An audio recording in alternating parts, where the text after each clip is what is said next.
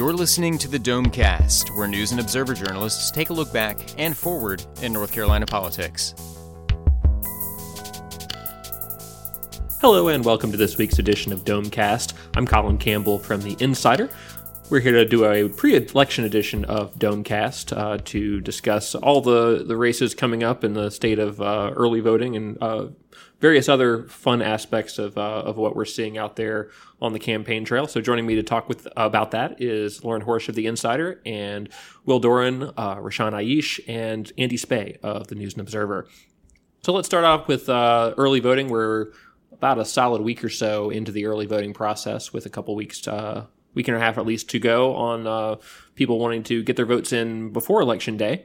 So what are we seeing as far as the turnout numbers? Is it the forecasted blue wave for Democrats or something else entirely? We're definitely having a wave. I don't know if it's a blue wave or if it's a red wave or maybe a purple wave. But what you've seen is, really numbers are just way up, especially compared to past midterms, but even compared to some presidential elections. People are really interested. We've seen the numbers from the mail-in ballots have been way, way, way higher than people probably expected them to be. And then obviously early voting, the numbers have been crazy. We've seen all these photos of, long lines, and, first thing in the morning, there's already a line, on the early voting days, let alone Election Day. So I think you're definitely seeing a ton of interest from people on this, and we'll have to, obviously wait and see, which party comes out ahead. And there's also something to be said. We don't know for sure if it's just a sign that people are moving more away from voting on Election Day and moving towards early voting, especially since this year North Carolina has had a longer early voting period than in past years. So it could be that we see really high early voting turnout, but maybe we don't see as high turnout on Election Day itself, and then the numbers are kind of similar as in past years, or maybe we'll also see super high turnout on Election Day, and everyone will be shocked at the turnout levels. Yeah, are we seeing, I guess the forecast was that Democrats were going to come out in droves and potentially Republicans might be less motivated to vote. Are we seeing any of that, or... I think early on we saw a lot of Democrats coming out to vote, and they were saying it's, because of the enthusiasm, but we're seeing, kind of those levels drop off. And Michael Bitzer from Catawba College, he does a lot of the number crunching under Old North State Politics on Twitter, and he's a great resource for anyone. And he described this, this midterm election as more of a presidential year than an average midterm year. And so I think, 840,000 ballots have been accepted so far. I don't have the party breakdown in front of me, but it's, now everyone's turning out. The percentages are tracking fairly close to the percentage of people registered with the parties. So I think something like, Democrats are 40% of the electorate, 42% of the people who are casting ballots so far were Democrats. So yeah, and you're seeing that with the Republican side too, from what I can tell from Bitzer's numbers. So yes, we did have a blue wave early on, but that wave kind of has leveled out a little bit. And like Will said, we really have to wait until Election Day comes in. We don't know what that'll be. And the old adage of you have to wait to see the turnout. Yes, it's a cliche, but that really matters a lot. Yeah, and when you have unaffiliated as sort of a very growing voting bloc, that makes it hard to predict because you don't know how many of those people are voting for Democrats or Republicans. And if they're breaking strongly one way or the other, that's probably what decides the election. And especially, between the new voters, the people who are voting for the first time, those 18 to 21-year-olds, and then millennials, you see them increasingly being unaffiliated voters. I think of what are called like Gen Z right now, the 18 to 21-year-olds who might be voting in this election for the first time. They're 46% unaffiliated. And then millennials are about like 40% unaffiliated in North Carolina. So that's really gonna, if they can get the youth vote out, it'll be interesting to see, what party ends up getting all of that. Yeah, another thing I've been watching was looking at how Hurricane Florence had impacted voting turnout, because obviously the counties in the eastern part of the state, which includes some fairly competitive races, were hit pretty hard. And so the question was, if people are no longer living in their county, do they still show up to vote in this election, or is that not really a priority? And so far, some of the hardest hit counties are tracking about where they've done in the past, Columbus and Robeson, both in terms of the numbers and in terms of the sort of anecdotal comments I've heard from some of the candidates down there is doing pretty well. I think 4 counties are down, but they're all very small counties, so it's a little bit hard to tell, like in some place like Hyde or Jones County, whether that number is statistically significant at this stage of the game or not. So that's another thing to watch as we go forward. Of course, we're in the thick of campaign season, so there's a lot of back and forth at this point on a variety of issues. And it seems like one of the top issues for the campaigns, and as best we can tell for voters as well this year, is healthcare. And so there's a lot of claims being made in mailers and ads and various other forums as people attack their opponents for not being pro-healthcare enough or having good healthcare policy. So, Andy, you've fact-checked some of these. What claims are seeming to be the most popular, and are they actually true? Well, from the Democrats, you'll see a lot of claims that Republicans have blocked care for North Carolinians, and that stems from mainly the fact that Republicans have refused to expand Medicaid, which some experts say could increase care for 300,000 to 500,000 people. And so you'll see mailers and commercials with various iterations of that claim. Republicans are not caring for North Carolinians. Republicans have blocked care, whatever. On the Republican side, they're pushing back, mostly focusing on a bill that was filed last year and thought to be dead, but resurrected this year, that would study the effects of a single-payer system in North Carolina. Now, obviously, it was paid no attention to until election season came around. This, I think, June or July. Lauren wrote about it, and I believe it was Representative David Lewis who asked the fiscal research staff at the legislature to just study what the effects of it would be. And they found that it would cost about $72 billion to enact a single-payer system in North Carolina. Well, there were only 10 Democrats that sponsored that bill, no Republicans. One of the Democrats took her name off it. That was Bobby Richardson, and she's in a tight race in a district that I think leans Republican now. And so Republicans have taken that information, that bill, which says that a single-payer system would cost $72 billion, and applied it to across dozens of races across North Carolina. So even candidates who haven't held office before are having attack ads against them saying, this liberal running against insert Republican incumbent wants to spend $72 billion on a single-payer system. And they've made that claim because some Democrats who are running for office have signed this pledge on FutureNow.org. Now, FutureNow is a left-leaning advocacy group that has about 7 or 8 goals. And they include, they talk about infrastructure, they talk about healthcare, they talk about, I think, taxes. But on the healthcare front, they say they want affordable, universal healthcare. But they don't use the word single payer. And when we called Future Now, they told us that they've never endorsed specific legislation, whether it's, Bernie Sanders' famous Medicare for All or the plan that was introduced in North Carolina.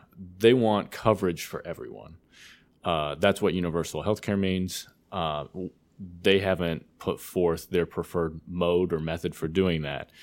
And so Republicans look at that pledge that many Democrats have signed. I think it's upwards of 60.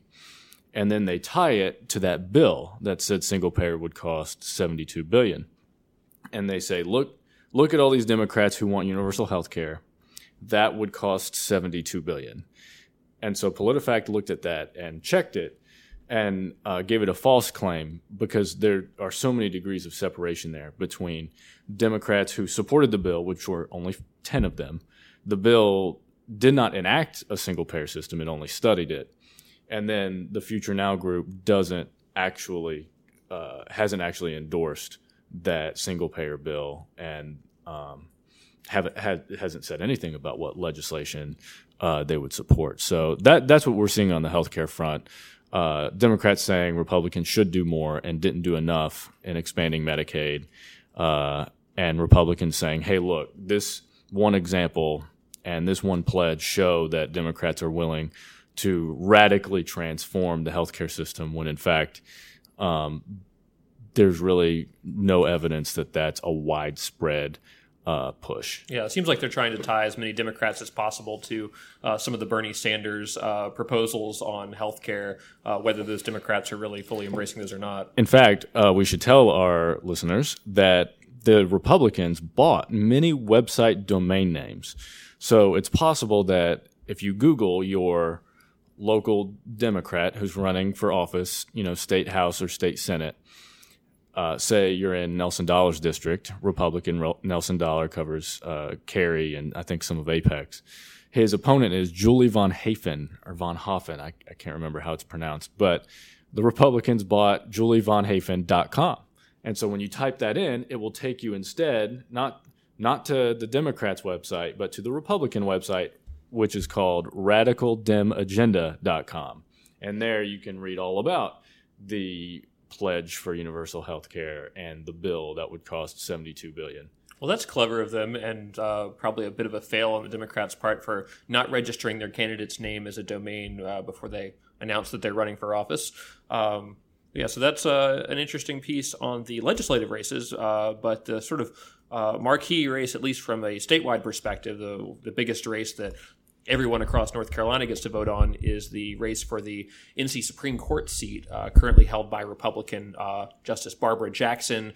Anita Earls, formerly of the Southern Coalition for Social Justice, is running against her, and a sort of well-known attorney who's taken on some gerrymandering cases, taken on other pieces of Republican legislation, and successfully challenged them in court. So, what are we seeing in that race? What are the dynamics looking like for these candidates?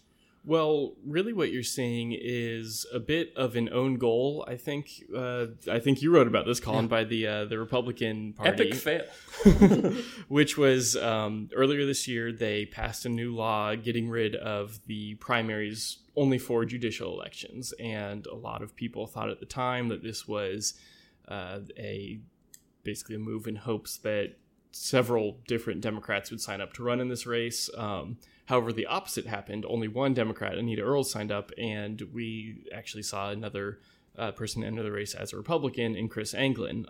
Now, the Republican Party not only has very vocally endorsed Justice Barbara Jackson, they have also very vocally opposed Chris Anglin, calling him the enemy, pointing out that he was a registered Democrat until just a couple days or weeks before he entered the race as a Republican. Someone even called him incompetent and couldn't tie his own tie.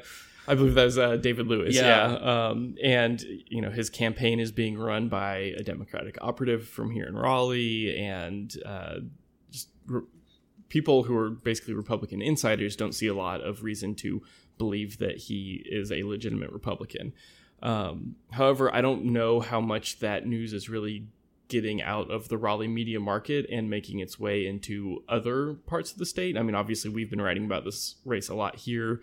The TV stations in the Raleigh and Durham and Triangle area have been, doing a lot of stuff about it. But I don't know how much attention the Supreme Court race has gotten in places like Wilmington and Asheville and Greensboro and everywhere in between. So you're actually seeing right now, Chris Anglin is actually polling in second place, at least according to one poll that we saw from Spectrum News. Anita Earls was in first, and then Anglin second, and then Jackson third. And there's a ton of undecided voters still. It's clearly a pretty low information race. And this is also the first year, thanks to another recent legal change by the legislature, that the candidates' party affiliations will be on the ballot.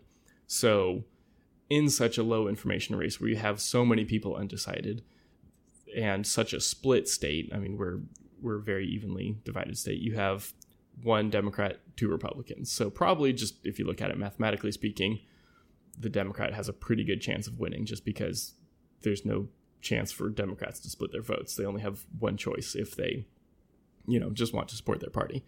So, and of course, the hope by Republicans, I think, in setting up the system the way they did was they're hoping that, not that people want to run against an incumbent justice, but since it was a wide open field for Democrats, then perhaps there would be 5, maybe even 10 Democrats, and they would split their vote. And that turned out not to be the case. No other Democrats filed. Exactly. Well, and we wrote at the time, too, there was also kind of some an outside political group that was sending flyers around to Democratic lawyers trying to convince them to run. But I don't know what happened behind the scenes, but clearly the Democratic Party came out with, only one candidate. I don't know if they had to, very strongly convince any potential candidates promise not to run. judicial appointments to somebody if only they would not sign their name up to run for Supreme Court. Who knows? But it's made for an interesting race, and it's interesting that Anglin has sort of, at least in that one poll, edged out Barbara Jackson, which may entirely be a gender preference thing, perhaps, if you have no other information than the names of the candidates when you're confronted with two Republicans in a choice. Right, exactly. You see the names there and you say, oh, well, here are my choices. Who knows what inspires people to vote. But then also you've seen just really, really one-sided spending in this race. And I don't know if that's a sign that Republican groups have just kind of thrown in the towel and decided that it's basically a lost cause.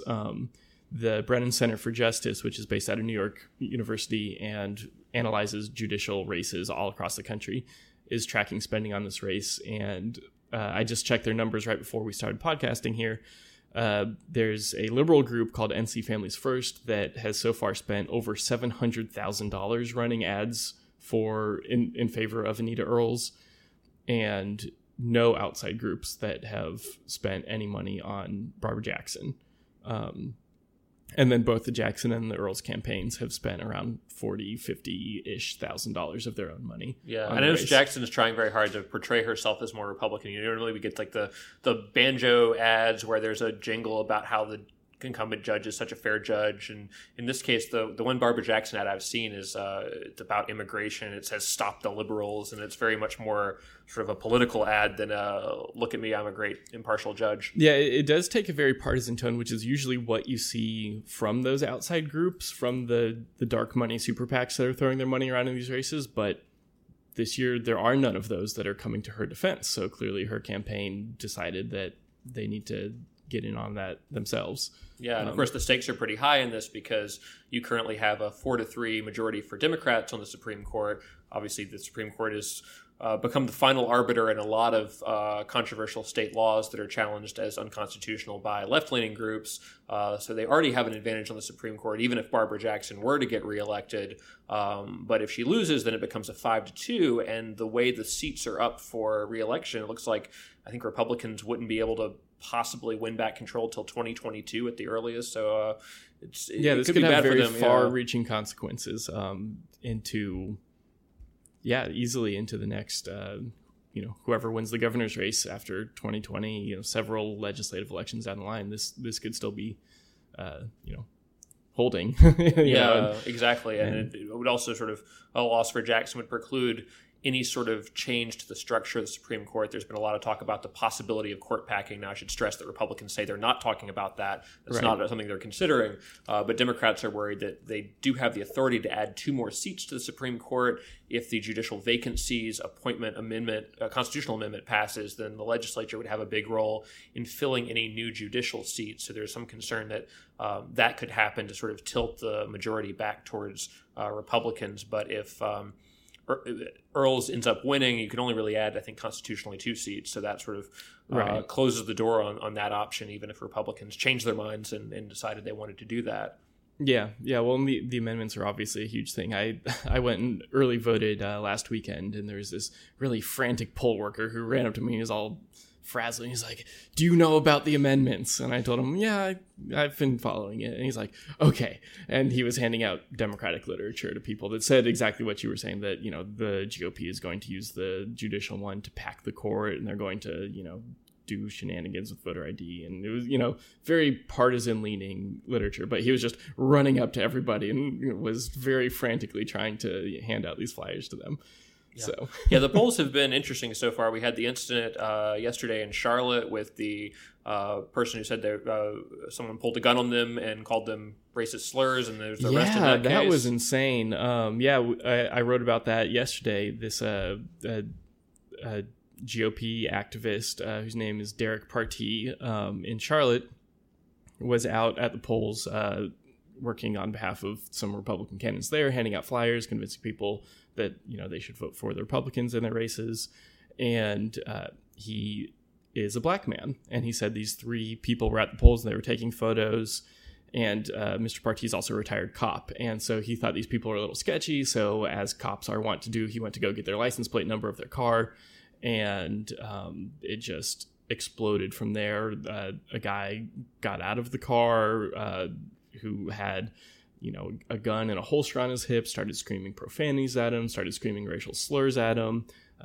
Partee takes out his phone, starts taking photos of him, and the people get out and run away. It turns out later that it was just a BB gun that he had on his hip, but the police are still charging him. And also the FBI is looking into possible federal charges as well. Obviously, the FBI handles a lot of civil rights violations and things like that.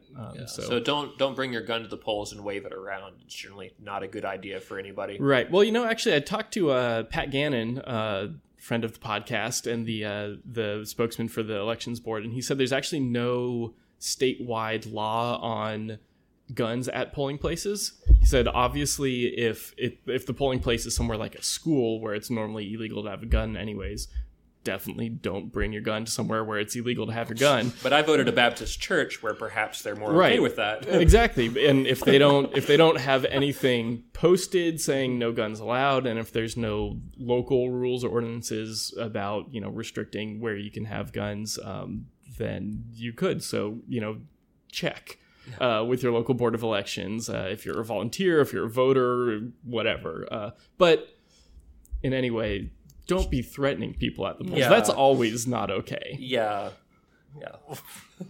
Words of advice from Domcast. Included, while we're on the topic of things that you shouldn't do at the polls, Rashawn has been looking into an interesting tweet from State Representative Chris Malone encouraging people to vote for him, but including an interesting photo with the tweet of a ballot. Tell us more about that. So Chris Malone was obviously trying to encourage people to go out, vote early, and vote for him. So he tweeted out a picture of a ballot with his name on it, and the little bubble next to his name was filled in, and there was a thumbs up, yeah, go Chris Malone. Turns out this was a real ballot, and in the state of North Carolina, it is illegal to take photos of ballots at the polling place. The laws in place, like Will said from our friend Patrick Gannon, he said that these laws help prevent people from kind of buying votes because a photo of the ballot could be used as a receipt. So instead of, Malone kind of being like, sorry, my bad, didn't know this was legal, he says that this was a sample ballot taken at a private residence, then proceeds to tweet out a photo of a sample ballot, which does not have the red watermark on the side of sample ballots distributed by the State Board of Elections. But the real kicker is it doesn't even have his name on the ballot. So this was a ballot for a different district where you couldn't vote for Chris Malone. Right. So also when you look at the ballot, there's no numbers on the side. It's just a completely different picture that was printed out, and he just kept going with it and said that there was much ado about nothing. But he does take down the tweets later, and they find out who sent Malone the photo, and the guy, all he got was a written warning. But point of the story is don't take pictures at the ballot It's one either. of those things that it is, it's technically illegal, but I don't know if really anyone has ever been charged. I think they just kind of reserve it in case there is some sort of vote buying scheme, then they can, pile on the criminal charges. The most they did for this guy was just send him a written warning. Yeah. And I don't think they did that for Malone. But yeah, he just... Either way, when you down take a your rabbit selfies, hole. just, have your I voted sticker. Don't put your ballot in. Yeah, and if you're really determined to tell everyone how you voted, you can print out a sample ballot online and fill it out for fun and do it that way. It's also a nice way to know what you want to vote for anyway, because you're going to go to the polls and have 30 or 40 things on the ballot. So sometimes it's good to have a visual reminder, and if you print out the sample ballot, you can take a picture of that. So what I think I'm hearing you say is guns are okay, but promoting democracy by taking a photo of your ballot is not. Is that what I'm hearing? Yeah, well, if you have to find a different way to promote democracy, because what they're worried about is the vote buying schemes, which may seem like very much like, I think, Will, you compared it to Tammany Hall, the old political machines, but it's not that far-fetched because a couple years ago I was covering a municipal race down in Robeson County when there were claims that voters had been bribed with $5 coupons to Huddle House to vote for a particular candidate, and that was a post-election controversy down near the South Carolina border. So it can happen. There's also the possibility of, like Lieutenant Governor Dan Forest suggested, that there's mass voter fraud and these people impersonating other voters could take photos of the ballot. Yeah, that was it was like a 2 or 3 minute video posted this week in which Dan Forest basically outlined all the details of how you would pull off such a vote buying scheme. I should note that the State Board of Elections has said they had no evidence of anything like that ever happening. But according to Dan Forest, it could, and that's why we need the voter ID amendment. I was just going to say, if you would like to learn how to commit voter fraud, Dan Forest has a video out there that is educational in that sense. Yeah, certainly interesting. I think it's getting some a little bit of national attention now.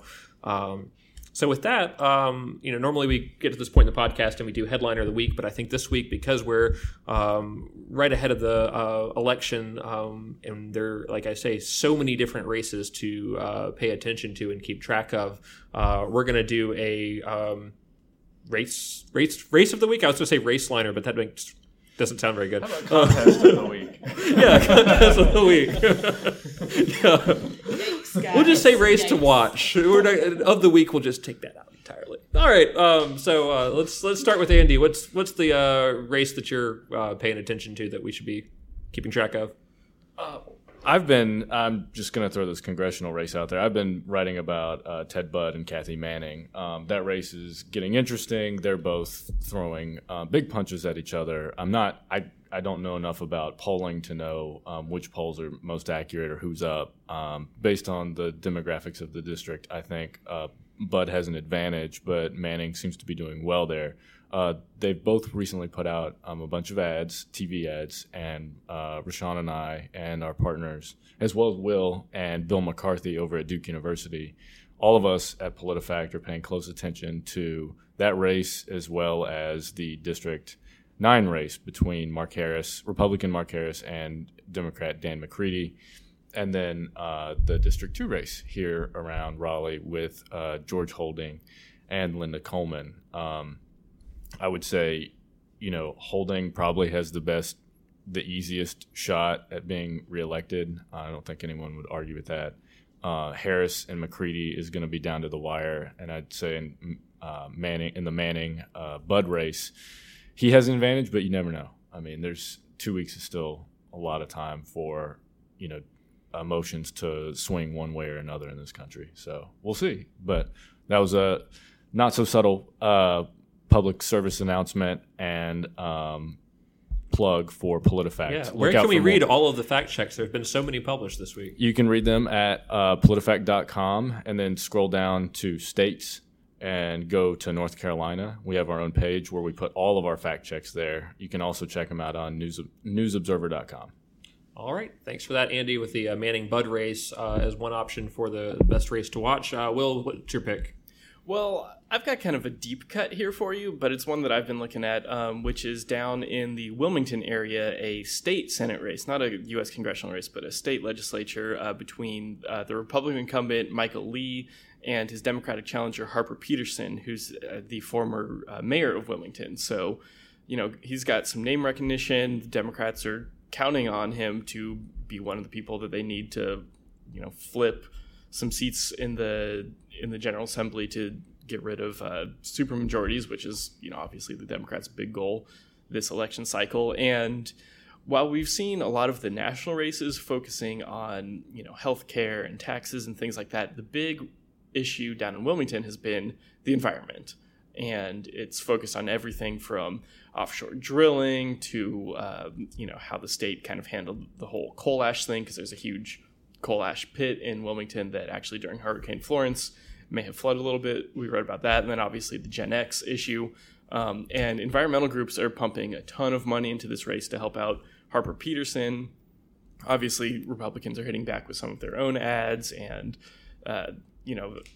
TV, mailer, everything to help Michael Lee. And so I think that could be a fairly interesting one. And, could kind of show how effective the environmental messaging is, especially in some coastal areas where those tend to be bigger issues because all the rivers flow to the coast. Yeah, and if you watch the Wilmington media, there's a lot more attention on Gen X and coal ash there, just because it has sort of more of a direct effect on the drinking water sources than other parts of the state where we're not as excited about those kind of environmental issues. Yeah. So, all right, the Harper Peterson Michael Lee race, one to watch for NC Senate, and next up, Lauren Horsch. Who's your pick? So as much as I want to tell y'all to go vote for your soil and water conservation districts, which you should do, I'm going to highlight a race over in Forsyth County in the state Senate, Trudy Wade versus Michael Garrett. Now, Trudy Wade is the incumbent senator. She's a Republican. She's often viewed as one of Berger's right-hand women, but there's some ire back in the district, mostly between her and some of the local newspapers, because she's often attacked them, gone after their ability to print public notices. But this race is interesting because age has come up a little bit in it. Her opponent, Michael Garrett, he's 34, and this is one of the most interesting campaign ads I've seen in a while.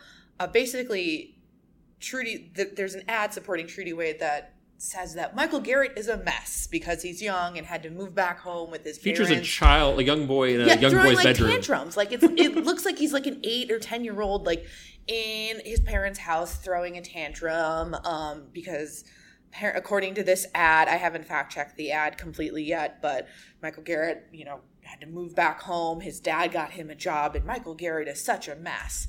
So it's just very interesting to see that aspect of it playing out, basically just saying, because this guy's young and he maybe had to go back home for a little bit, his life isn't all put together. And you're seeing other interesting ads out of that district. Trudy Wade also just released an ad about her being a veterinarian. So it's her with a bunch of little cute puppies running around in a field.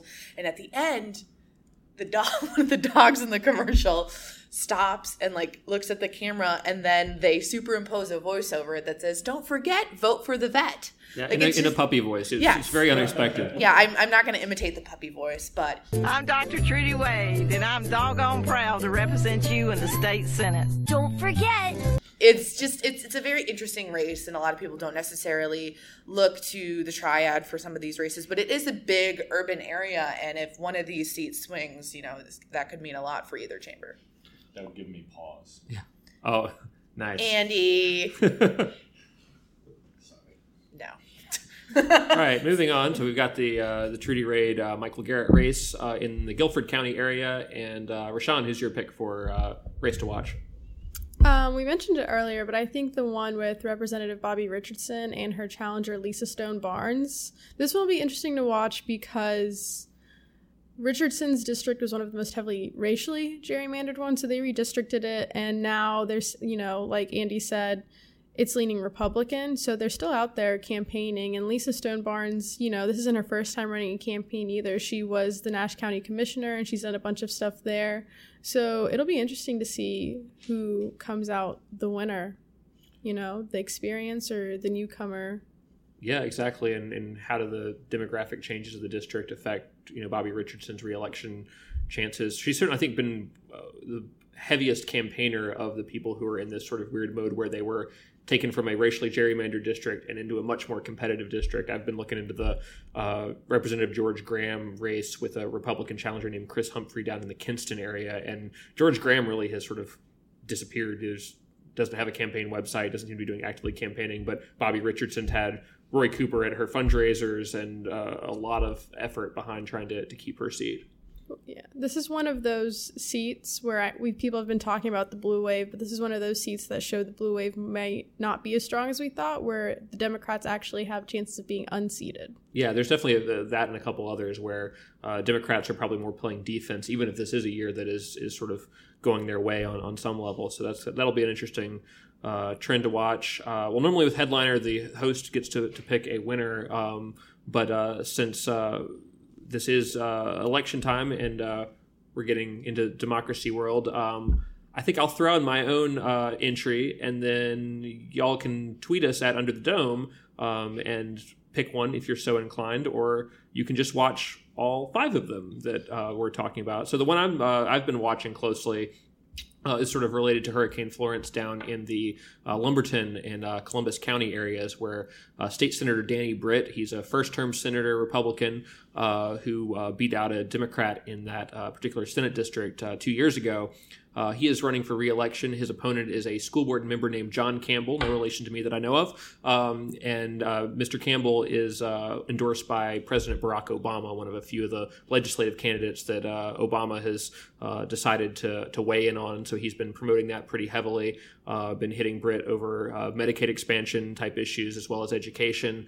But Britt, I think, has a sort of ace in the hole this year in that he has been one of the most active people in Hurricane Florence relief in that area. His campaign ad shows him riding around in a boat with testimonials from people who say he rescued them during the storm. And so I think that perhaps gives him a bit more of an advantage than he might have had earlier. So it'll be interesting to see if sort of the indirect impact of Hurricane Florence is that Danny Britt and perhaps a couple other Republican incumbents in some of the most storm-impacted counties end up winning. So to recap, if you're wanting to play along at home and tweet us a vote on Twitter if you're so inclined. We have the Ted Budd, Kathy Manning race. We have the Harper Peterson, Michael Lee Senate race in the Wilmington area.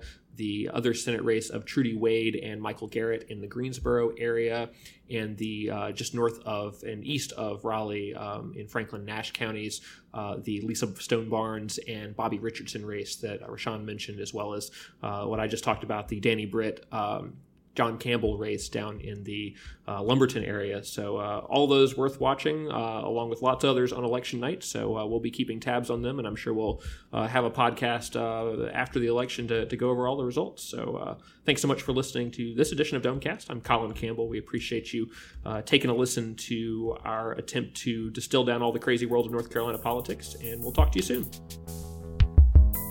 You've been listening to the Domecast, a production of the News and Observer and the Insider State Government News Service. You can keep up with the conversation by reading Under the Dome in the daily print edition or online at newsobserver.com. The Insider is found online at ncinsider.com.